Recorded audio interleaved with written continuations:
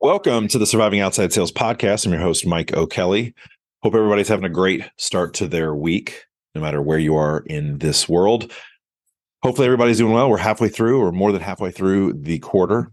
So hopefully you are set up to, if you have a quarterly bonus, monthly, halfway through the month. If you have a monthly bonus, you are on your way to get there, or your process is in place, ready to go, and you've got a great start to Q2. We're rocking and rolling.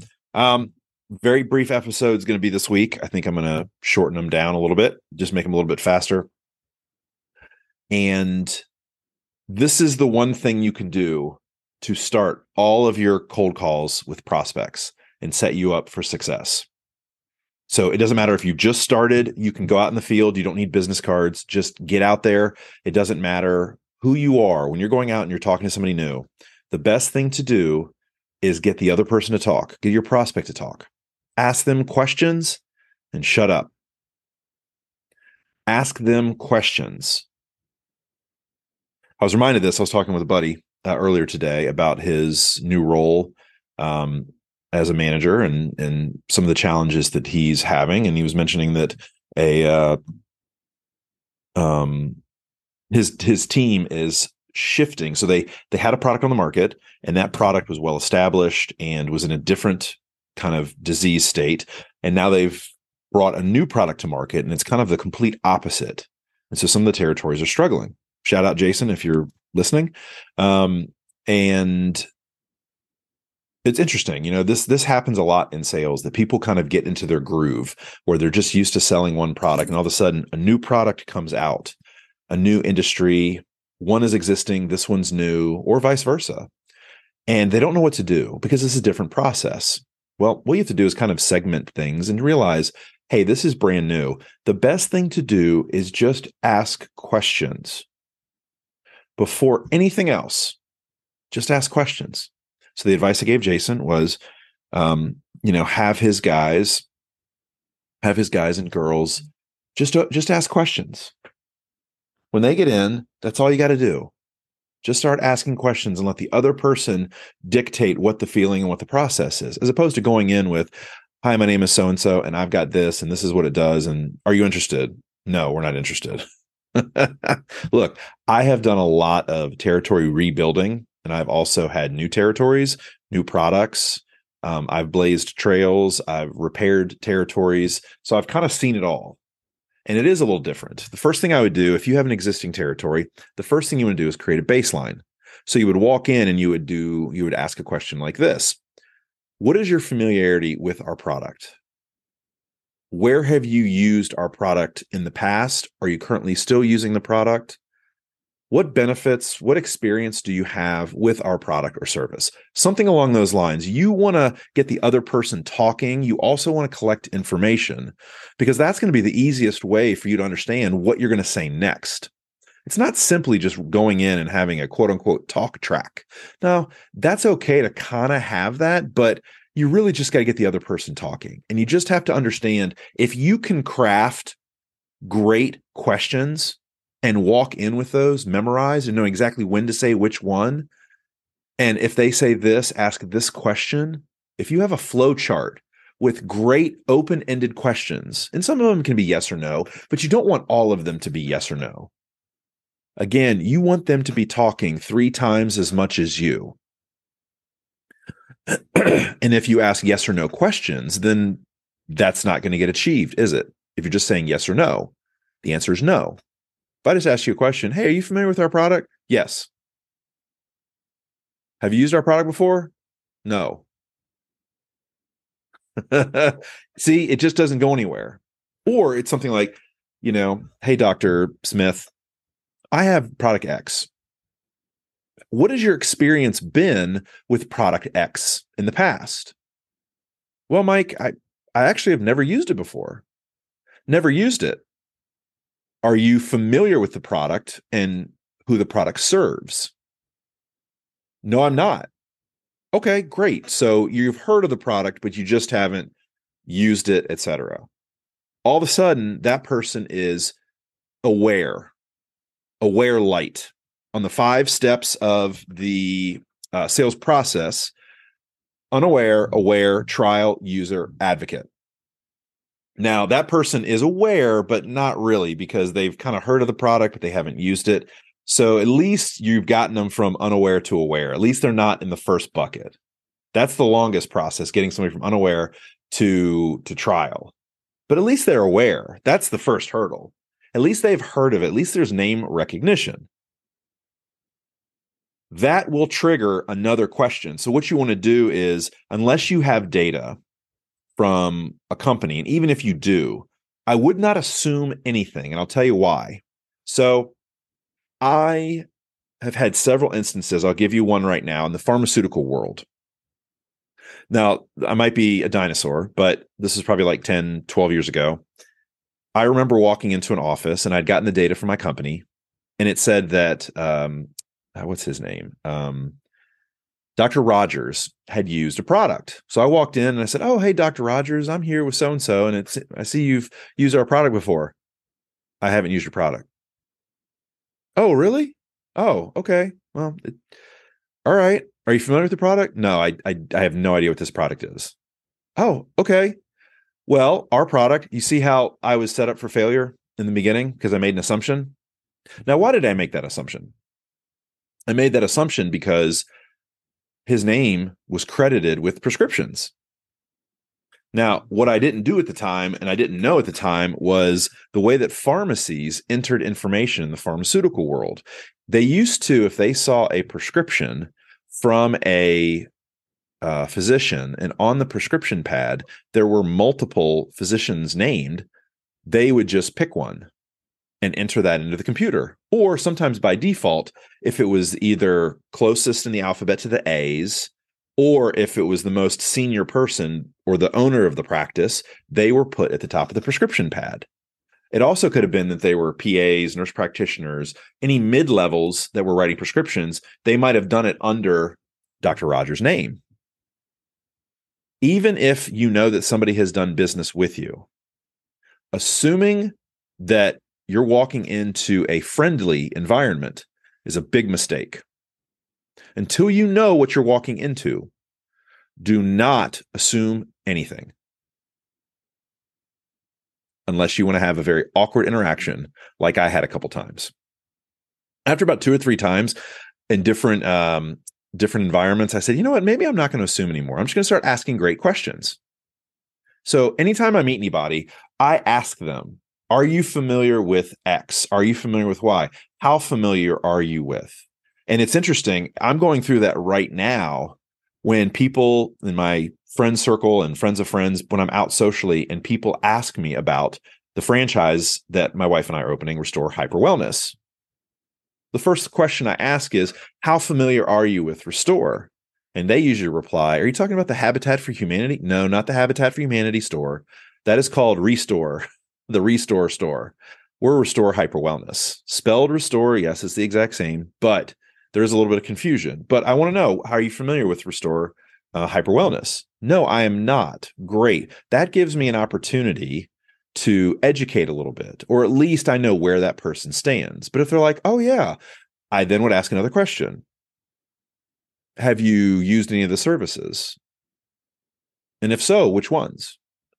Oh yeah, absolutely. I've done cryotherapy. I've done infrared sauna. Oh, cool. Yeah. So we're opening one of those in Rock Hill, South Carolina, and we're hoping to have it open by the fall.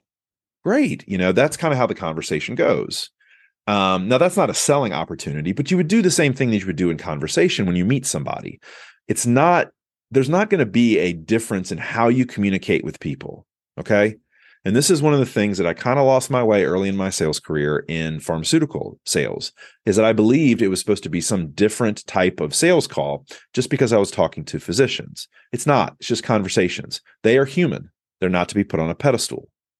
They went to school and they have a level of expertise in a certain field that you or I do not have, unless you're a physician listening to the show. But it doesn't mean that the conversations are going to be any different. So it doesn't matter what you sell, who you sell it to. You could sell to lawyers, you could sell to doctors. It doesn't matter who you sell to. You're going to show them the same level of respect, but you also have to make it very conversational. You don't want it to be very robotic, and you also don't want to go in making any assumptions. You want to ask questions and you want to listen.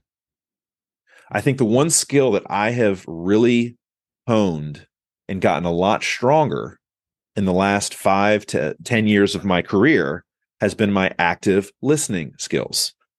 And what I used to do in the past was I used to hear something that would trigger a response from me, and my brain would kind of shut off everything else that they were talking about. And now, and I have to, my buddy Justin, the co-founder of Rhythm AI, and my buddy, he was really good at basically teaching me, hey, don't just listen to everything that they say first before you start that activation in your brain. Listen to what they have to say first, because you might hang on something they're saying at the beginning, but something in the end might be more valuable. And that can not be stated enough. It is so true. If you're just hanging on one point that they say in their first sentence, in sentence number 4, they might say something that's more important, and you want to address that first. But I was so focused on that first one, I was still doing the job. I just was missing opportunities. I was working harder than I should have. And that is something over the last decade that I've gotten very good at. And I've gotten much better, exponentially better. And I tell you what, it has been a godsend. Absolutely. I'm so happy that I've gone through this process of getting better in that skill. So if you struggle right now, don't worry. Everybody does. It's not something you're born with. You have to develop it. It's a skill. Sales is a skill. Presenting is a skill. Active listening is a skill. And understanding how to draw information out of people and pulling them into your world is a skill. It's something you have to work on. It's repetitive, and you have to do it over and over and over again, constantly tweaking it, working it, tweaking it, working it, refining it, creating a new plan. You have to do that over and over, hundreds and thousands of times. Not hundred thousands, but hundreds and then thousands of times. You have to do that. So have patience. It's not going to happen overnight. It's like going to the gym. You're not going to go work out twice and you're in shape. It's going to take time, consistent action over a long period of time. So right now, it doesn't matter if you're brand new in the field, day one in the field, start asking questions, open-ended questions. It's one of the first things that I ask of my students when I'm coaching them in my programs. Come up with 10 open-ended questions that you're going to memorize and you're going to discuss on the early sales calls. And then once you start progressing, start creating more questions you have for subsequent calls. You're always going to be finding out new questions because when they start, so the example that I gave you, the person was aware. Okay. Well, the questions you ask are setting up them to trial. After they trial, you're going to have a completely different set of questions you're going to need to ask them. But somebody else might still be further down. They might be unaware or aware. So you're going to have different questions for different levels of experience with your product or service based on who you're talking to. So there is no such thing as just, oh, here's a plug and play opener for everybody you're going to talk to. I don't believe that, because no two accounts or prospects are in the exact same spot. So why would you open with the exact same line? It's got to be crafted to who you're talking to. But in the beginning, and this is the thing about talking to prospects, come up with great open-ended questions and get the other person talking. Try to ask them as many questions as possible and extract as much information as possible on the first couple calls, time permitting.